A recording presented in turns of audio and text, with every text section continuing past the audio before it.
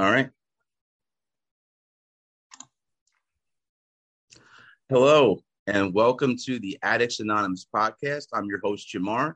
Today is episode 42, and we have Paige H with us this morning. How are you doing, Paige? I'm doing good. And actually, we were just discussing for you. You're in South Africa, so it's evening for you. I'm actually in the UK, but I'm from South Africa. Yeah. Okay, so you're Yeah. 5 hours ahead in the UK. Yes.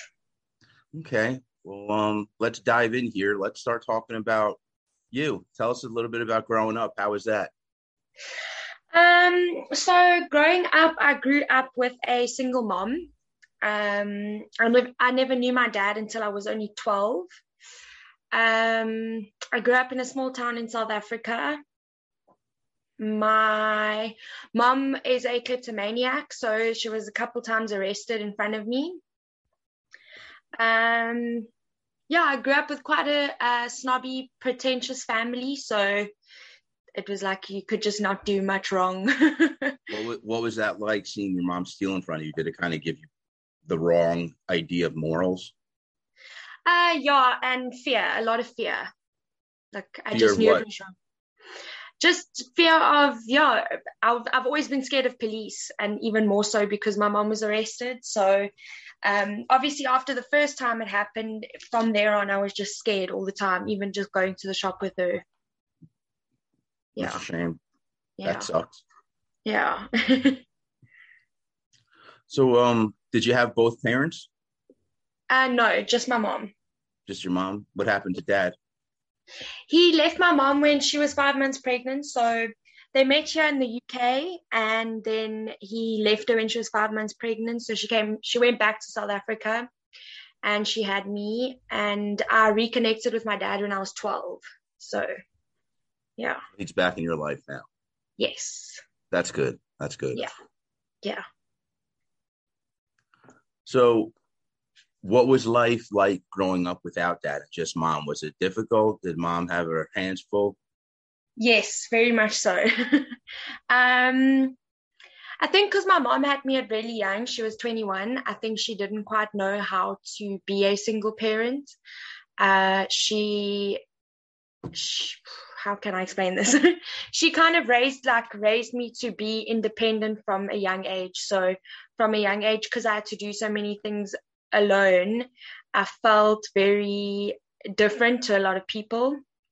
And then, yeah, because my dad wasn't around, I felt very rejected from a lot of people. So because I felt different and rejected, it was tough with the one parent. I can imagine. Yeah. I had one parent growing up too. It was just my dad. And I know the feeling of feeling abandoned. Yeah, definitely. Yeah. So what changed that made him come back into your life around 12? I think regret. You think Guilt. what? I think regret and guilt. Oh, regret and guilt. Yeah. Yeah. So do you think that had an effect on your drug use later in life? Oh, yeah, definitely. Yeah. I think my drug use stemmed a lot from wanting to, I don't want to say rebel, because it wasn't like I went like complete, like I wasn't very rebellious, but it was like I wanted to try all the wrong things. I didn't even get stuck in the wrong crowd. I just knew about drugs, and I was like, I want to try that because it was wrong. Gotcha. Yeah. So what age did your drug use start? 13. And what was your first thing you tried? Weed. Okay. Yeah. Who'd you try it with? I tried it with a group of friends that were older than me. So they were older than you. So you think, was this more about rebellion, or was this more about possibly like a call for help, or was it maybe out of depression? Because like for me, I started using more once my dad left. Yeah. I think a lot of it was depression, because I also started self-harm at 13. So I think a lot of it was depression and just trying to find that escape from the depression. So like smoking weed with older crowds and stuff like that. Yeah, I think it was from depression. When do you think the depression first started? I think it started when I was about 10. Very young. Yeah. Very young. Yeah. I look back and I can't remember when my depression started. I think for me, it was more towards high school. Really? Yeah. Okay. Yeah, mine was pretty young. Yeah, I mean, my mom left when I was 8. And then when I was 17, I moved in with my mom because my dad and I just weren't getting along. But then my dad ended up leaving. So I didn't have a relationship with him anymore. Oh, So wow. that sucked. Yeah, I think do you have a relationship with any of them now? My mom, yes. My dad, no. Okay. The only way to describe my dad is he's not a good dude. I mean, he's not a bad person, but he's so won't change his ways. And he thinks I'm just a bad kid. At the end of the day, he thinks I was just a bad kid. He thinks I'm a bad dude that just drinks too much and gets into trouble on purpose when it's like, I'm sick. It's not even the fact that I had alcoholism and drug abuse disorder or substance use disorder. I'm also mentally ill. I have bipolar. I have OCD. I have ADHD. I have things that make me different. Yeah. And he's not really too accepting of that. Yeah.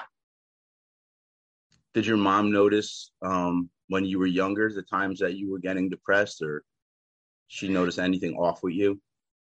She didn't notice at the time, but looking back now, she does realize where it all started off, that it started off very young. But at the time, no, she just thought I was being a kid or a teenager. Yeah. Did you like the drugs the first time you tried it? Yes, I loved it. What'd you like about it? I liked that, in my opinion, it was like badass. Like I liked that it was gangster. Gangster. That's a great way to put it. It's a great way to put it. Yeah. And then obviously the feeling of it, of just being it kind of made you feel in control at first. Yeah, and then obviously there's that turnover after long-term use that's just out of control. Yeah. Yeah. How was school at this time when you were younger? How did you do in school? I've never really done well in school. I've always like passed, just made the pass mark. I've never been like an overachiever at school or anything like that. I want to say that I think when I started smoking weed more regularly when I was about 14, like an everyday thing, I definitely felt more motivated to study for exams and stuff. Wait, so you said the weed made you more focused to study? Yes. Like if I could smoke the weed and then study, I would study. But if I couldn't smoke the weed, I wouldn't study. That's good. I mean, that's like me also. Like when I want to do some reading, I use medicinal stuff, and I also use something called like Delta 8 and stuff. It helps me focus. It's different for everybody. You know what I mean? Yeah. But there are some people who use that stuff medicinally. Yeah. Well, it was like that until I tried amphetamines. And then once I tried amphetamines, weed had like a total different effect on me, and it just made me want to sleep. And then, obviously went down the wrong path with amphetamines. What age did you first start amphetamines? 15. How'd that happen? So a friend came to school.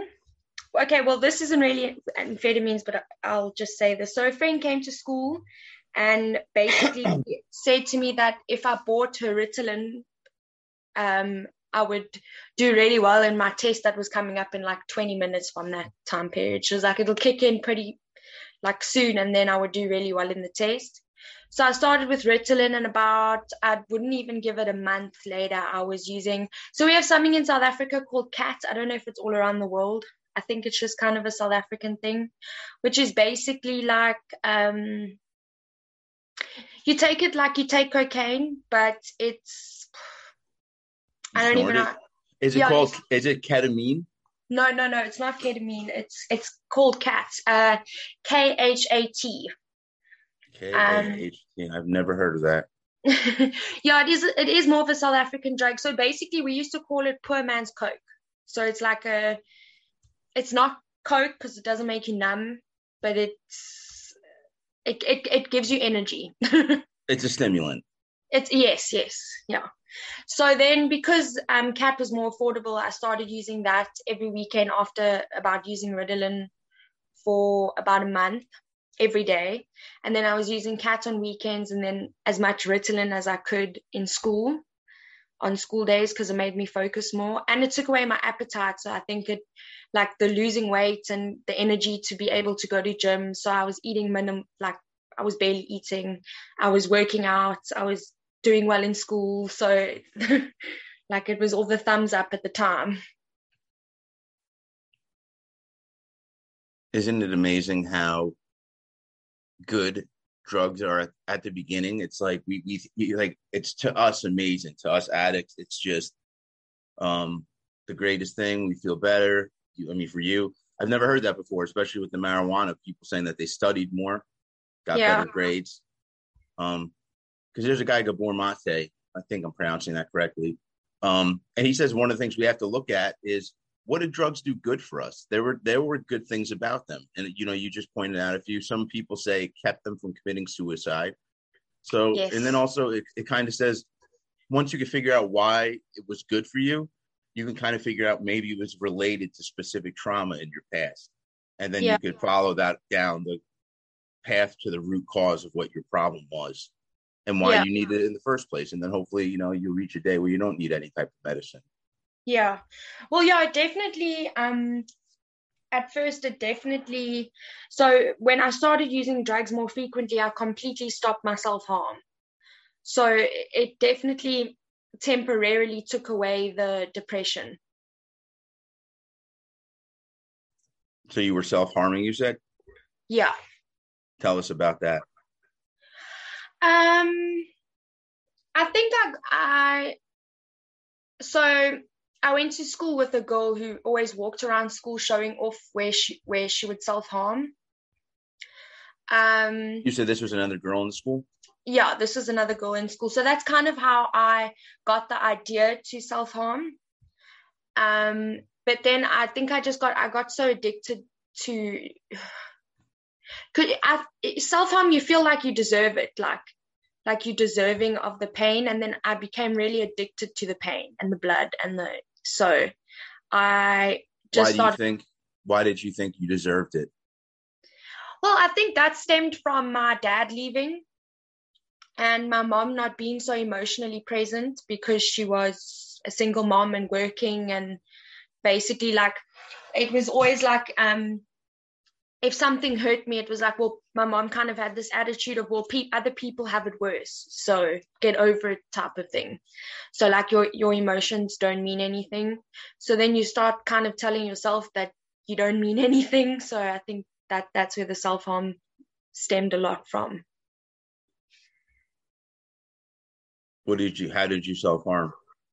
I used to cut myself. Where'd you cut yourself? Everywhere. I started on my arms, and then because in the summer in South Africa the summers are hot, you can't cover that up.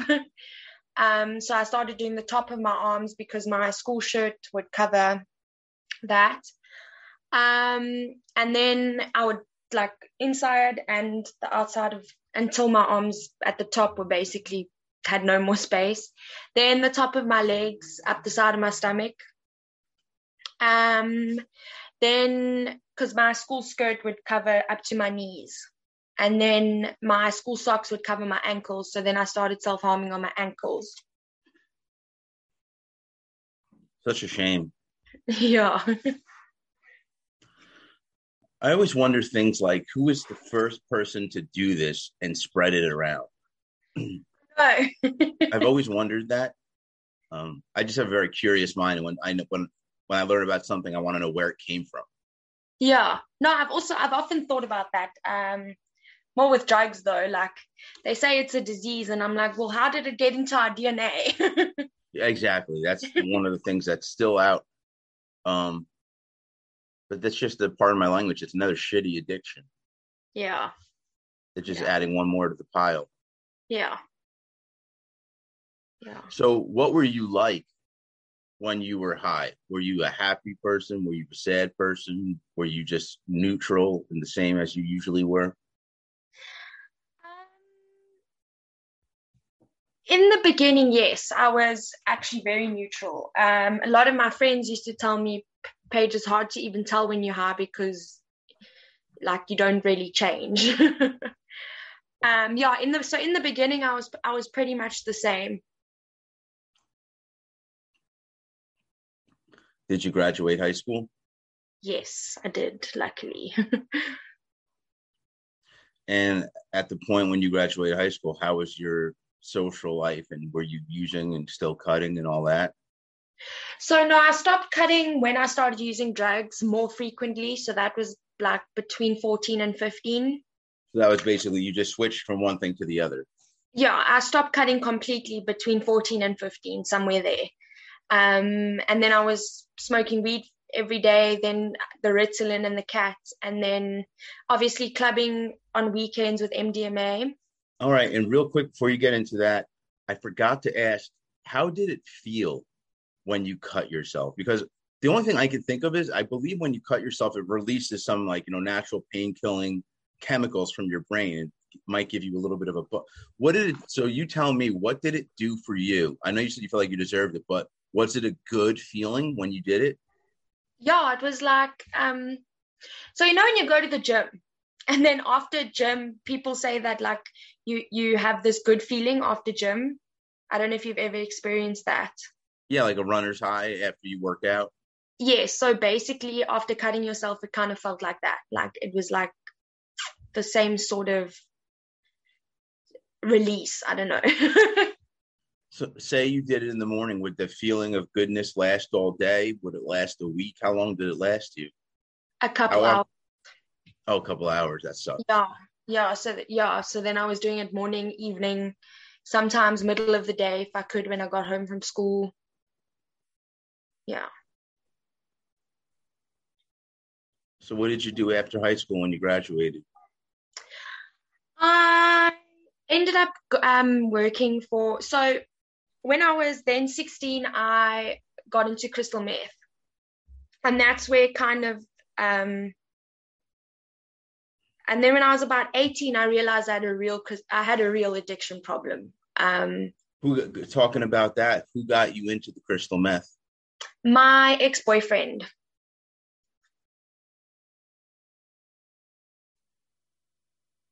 So you were really trying to numb yourself. You're trying a multitude of things. Yeah. Yeah.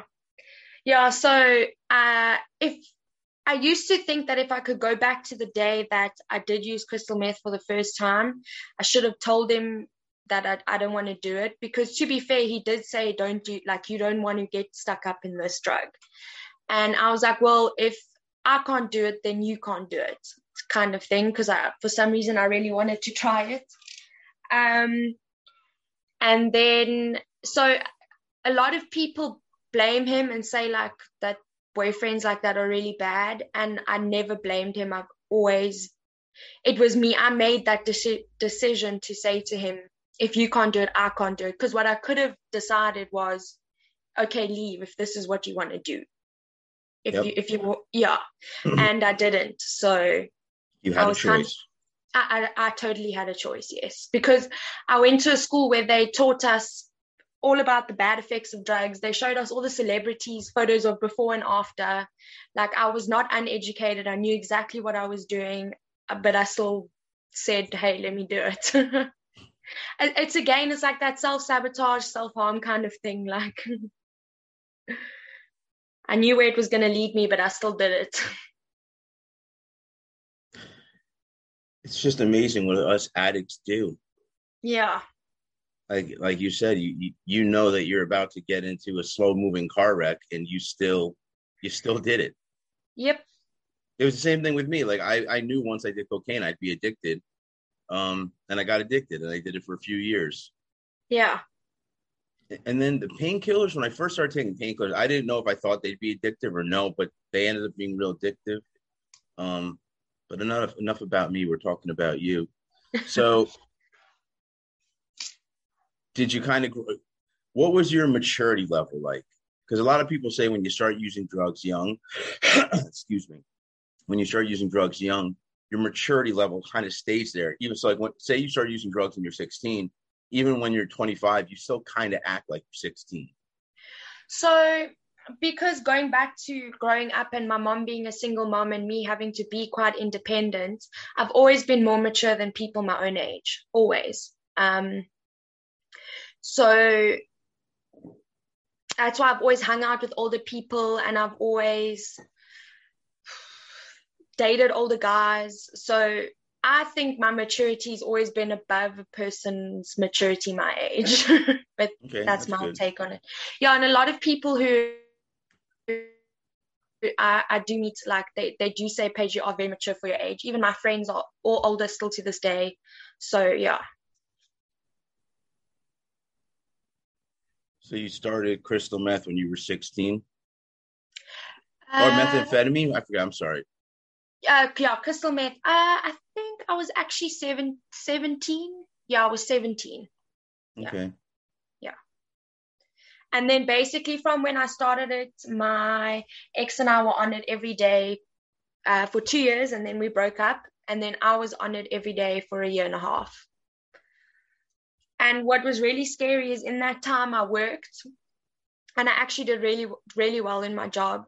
So I had good money coming in, which I obviously spent mostly on my drugs.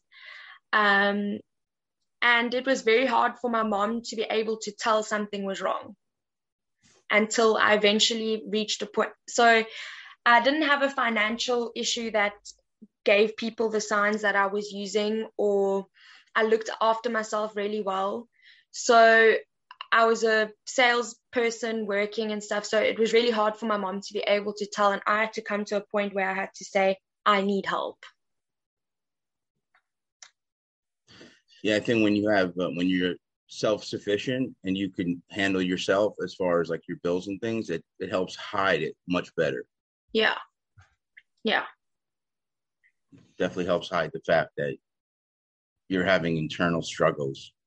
Yes.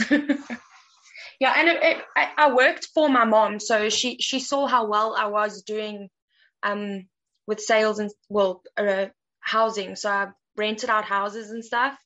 So she saw how well I was doing. So there were no like tail signs to her other than isolating in my room all the time. But because I've done that from young, she just thought I'm just like that. So you've always been a loner type? Yes. You think there's a reason for that?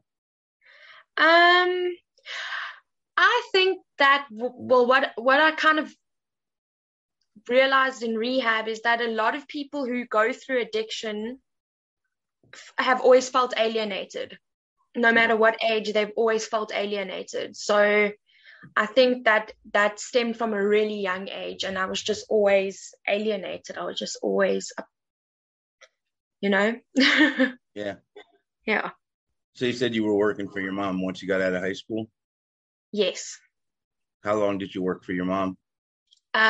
For a year and I think it was a year and 7 months or 6 months. Yeah, until I went to rehab. So what got you into rehab? What was the precipitating factor? Was there anything that happened? Basically I was just losing my mind. I was smoking. I was hitting a pipe of crystal meth every 20 minutes. I couldn't go longer than 20 minutes without having, because I was starting to like hit a super low. And I was, like, have you ever had that feeling when you're going to meet the dealer again and you're like, I don't want to do this, but you feel like your body has to keep going? Yes. Yeah. Yeah. So and many of us, we have something inside of us telling us, don't do it. And then you have something also saying, go do it. Yeah. It stopped being a high. It Like I couldn't put my makeup on in the morning without having a hit. I could just make coffee. So I could make coffee, and then after coffee, I had to go and have a hit. I couldn't do anything further. So I was sick of it. I was sick of hearing the sound of a lighter. I was sick of. How was it holding a job during that? If you had to do it so often, how did nobody notice? I have no idea. To this day, no idea. Yeah, I have no idea. So yeah, I just mentally I was not okay. So financially I was kind of okay. Physically I was okay, but mentally I was so trapped, or I was just screaming for help in my head. I was sick of it. So because I had been to my mom twice previously, a couple months before I eventually went to rehab, I had asked my mom, I told her, I said, Mom, I have a serious drug addiction. I need help. And she didn't realize to what extent I had it. She just thought like I was using on weekends or whatever. And like my mom was a kid once, she did that on weekends. So I think she didn't realize the depths of how bad it was. And she also didn't realize how bad crystal meth actually was. So because I was so trapped, I had a friend who had a farm 4 hours away from where I stayed in South Africa. So I left my job. I told my mom I was going away for a month, and I got on a bus to go try and get sober in the middle of nowhere on a farm with a friend and her husband.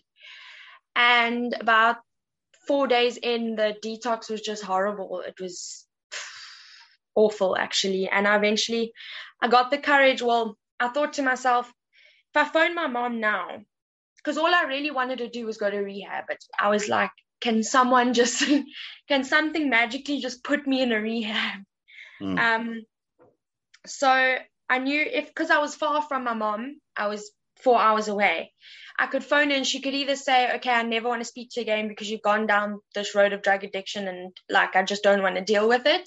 And at least I wasn't home and I was 4 hours away from home. Or she could say, okay, let's actually help you this time. So I knew it was going to go either way. But at least if it went the wrong way of her saying, like, I don't care, you need to, like, sort yourself out, I wasn't going to be at home. So I, like, wouldn't feel her anger at home. And by the grace of God, she said, okay, I'm coming to fetch you tomorrow morning and we're taking you to rehab. That's great. Yeah. I kind of share some of that story where I had to have my own intervention. Or when I decided to get better, I gathered my family around and told them I have issues. I'm like, I need to admit it to someone. And I didn't even know about the steps. I had no idea about the 12 steps. So, but it ends up that day I took the first step. Yeah. Where you admit you have a problem, because we actually have our own set of 10 steps, but no matter what, that's still step one. Even though I have our own set of steps, I borrowed some from AA. And because how else are you going to get better if you can't admit what you are? Exactly. It's, you got to break that denial. You got to. And for a long time, my mom was in more denial than I was. So. Yeah, nobody wants. I'm sure for parents, it probably feels like you failed, because that's how I would feel. Yeah. Oh, no, definitely. Like, I think, I don't think anyone wants a kid who's unfortunately lost in addiction. And I don't think anyone wants that. It was hard for me, though, because I'd been there for my mom every time she got arrested. Like, I understood she had a disease, kleptomania. I was there every single time. I think it was something like 8 or 7 times that I was there. And then when I went to my mom for help, like, I have a problem, it was like, no, sort this out yourself. So I had to get over a lot of that anger and resentment towards her during rehab because of that. Yeah. What was rehab like? It was probably the best 3 months of my life. Really? Yeah. In fact, when I left, I was like, I probably should have stayed longer. Elaborate on that. What was so great about it? The people, it just, I think meeting other addicts and living with them for that time being, you finally feel accepted. Even though you've stuffed up in life, you feel like they're there for you because they've also stuffed up. So it was just that bond, which I hadn't had in a long time, because obviously with my family and stuff not being so supportive. But another thing was I started following Christ in rehab, and no one in my family I wasn't raised in a faithful house, so yeah. It was just amazing. Yeah. Great. So what was it actually like? What was your daily routine like? So we would wake up, and then we would get dressed and have coffee for about 30 minutes. And then we'd have to sit on our beds, which they called like quiet time. So which is like time that you write in your journal. You do your 10th step inventory. And then, or read your Bible or a book or whatever. You just have to be quiet and on your bed for those 30 minutes. Then we had duties. So like every week we were on a rotation of duties. Sometimes you had to empty the porta potty, which was horrible. So like sweeping the rooms or dusting the surfaces. So like a different duty. We went on a rotation every week. Then we had breakfast, and then it was different every day. So some days we would have lectures to understand the disease of addiction and like why we were different and why we were there. Then some days we did equine therapy, which is like horse therapy with horses. Oh, very cool. Yeah. Or gardening. Some days they made us do gardening. Do not have green thumbs at all. Or then our step work. Some days it was just step work. It sounds like a very peaceful and serene environment, because they do that. I mean, especially when you're doing the detox part of your rehab, it's very, very, I guess the word is plush. Like, I remember I walked in, we had this huge, nice leather couch. They had video games. They had a refrigerator that was stocked at all times. Oh, wow. You can smoke cigarettes anytime you want, like throughout the day. They did have certain break times, but there were other times where you can just go outside and have a cigarette if you wanted. I don't smoke anymore, thank God. I quit when I got out of rehab. I quit smoking cigarettes in rehab. I was like, if I'm quitting everything else, I can quit this. Exactly. And that's what I said. But one of the guys before I got to rehab, he goes, if I were you, I would bring cigarettes. He goes, it's not easy to quit that soon. But when I got out of rehab, one day I just said, I'm like, dude, you don't even like it anymore. It smells, and just stop. And it tastes horrible. Yes. I think it's more like when you high, especially when you're on stimulants, you just need something to do with your hands, so you tend to smoke cigarettes. Yeah. Yeah. So how long was the rehab stay again? I was there for 3 months. Yeah, 90 days. Yeah. So what was the most important thing you learned while you were there?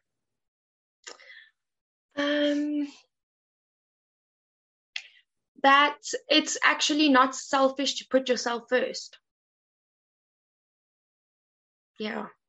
I've always been a people pleaser, and I learned there that it's okay to say no if you're uncomfortable or if you don't want to be in a situation, and you just can put yourself first, and it's okay to do that. That's a very important thing to learn. Yeah. Because you got to get better for yourself if you want to. Because if you do want to actually do it for other people, you need to do it for yourself first. Oh, yeah. Without that, you can't do it for anyone else. You can't help anyone else. No. Yeah. Yeah. So you learn that. You get out of rehab. What happens when you get out of rehab? Where do you go? Back to my mom's house. Okay. Which was testing. It was quite testing. So this was in November last year. So I got out in end of November last year out of rehab. So then I very quickly got a job waitressing, which was very humbling, going from doing real estate to waitressing, because in real estate you earn quite a bit of money, and then waitressing you don't earn that much money. Yeah. But I didn't actually do it for the money, because in my relapse prevention plan I wasn't allowed to actually have a lot of money all the time. But I did it for something to do, I think, in the December of last year, yeah. So I ended up picking up quite a few shifts at work. Yeah, and then I was very grateful to spend a few Christmas holidays with my mom, because I thought I was going to be in rehab for December. That's good. You got a job. Yeah. So what has life been? When exactly was this? When did you leave rehab? End of November. Yeah, that's what you just said. So life's been good since then, basically, is what you're saying. Yeah. Obviously, I have my craving cycles and I have my days, which I think we all do. But I must be honest, I still haven't had a day where I'm as low to even think about going back to picking up again. How do you do that every day? Is there a routine or a regimen you suggest? Yes, routine, definitely routine. What kind of routine do you have? Well, I don't have like a set routine, but I definitely make sure that I get up, I have something to eat, and I shower and I get dressed. That is the most important thing, I think, especially if you suffer depression. The most important thing is to, as hard as it sometimes can be, is just to get up, have something to eat, shower, and get dressed. Yep. It's something about that is just really healthy. And I think another thing is remembering where I came from, remembering what it felt like in addiction at my lowest point, when I just felt that hopeless and that empty and that just so like nothing, basically, like you just nothing. That, I don't know if you can relate to that feeling of just nothingness, of complete nothingness. Somewhat, yeah. I've done a lot of self-reflection and meditation, and kind of get that feeling. Yeah. So I think that point, that lowest point in my addiction, remembering that when I have a bad day or a craving cycle, is really helps me to not want to pick up again. That's good. Yeah. So getting towards the end here, I'm trying to think of my next question. What is the biggest lesson you've learned out of all of this? That's a good question. Take your time. Take your time. Think about it. That there can be more to life, I think, is probably the biggest lesson that I've learned, that they're really like that we can make the choice to make our life better every day. You can fight for what you want. You can make that choice. And yeah. My favorite quote is, in the end, everything will be okay. And if it's not okay, it's not the end. That's great. Yeah. That's great. Do you know who quoted that? I have no idea. Okay. Still Yeah. good. Still good. Yeah, you should definitely post that in the group. I'm sure people would love that. Yeah. So that's about it. How do you feel? How did you think you did today? I think you did well. Yeah, I think so. Thank you. No, I appreciate you coming on the show. And now towards the end, just want to say to everybody, if you like what you heard, go down below, click subscribe. Also give us a like. You can visit us on our Facebook page or the Facebook group. If you go to our group under the events tab, there's a ton of Zoom meetings that we do. I highly suggest you check one out. And then just check us out on other social media. If you're into Instagram, you're into Twitter, Reddit, stuff like that, we're on all of them. We also have a free Patreon account where you can also access the videos. So all that is free. So that's all I got for today. I want to thank Paige again. And Awesome. Until next time. Awesome. Thank you for having me. All right. That's awesome to have you. I really enjoyed our conversation. Awesome. Thank you. All right, folks. Until next time. Bye.